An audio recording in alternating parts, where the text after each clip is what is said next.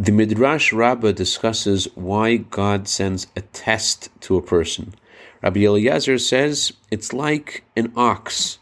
The ox that is able to handle the biggest burden is given the biggest burden.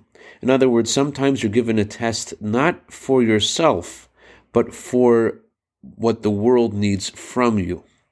Good morning.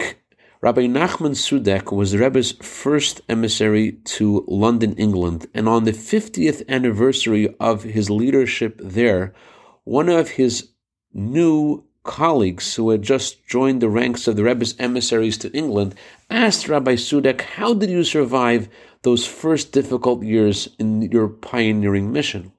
And he responded with the following story. He said, when I was 9 years old, I used to study in Tashkent in an underground school because it was forbidden in communist Russia to study Torah. And every day I would leave at night and come back at night so that no one would know. But on Friday I had to return earlier because of Shabbat.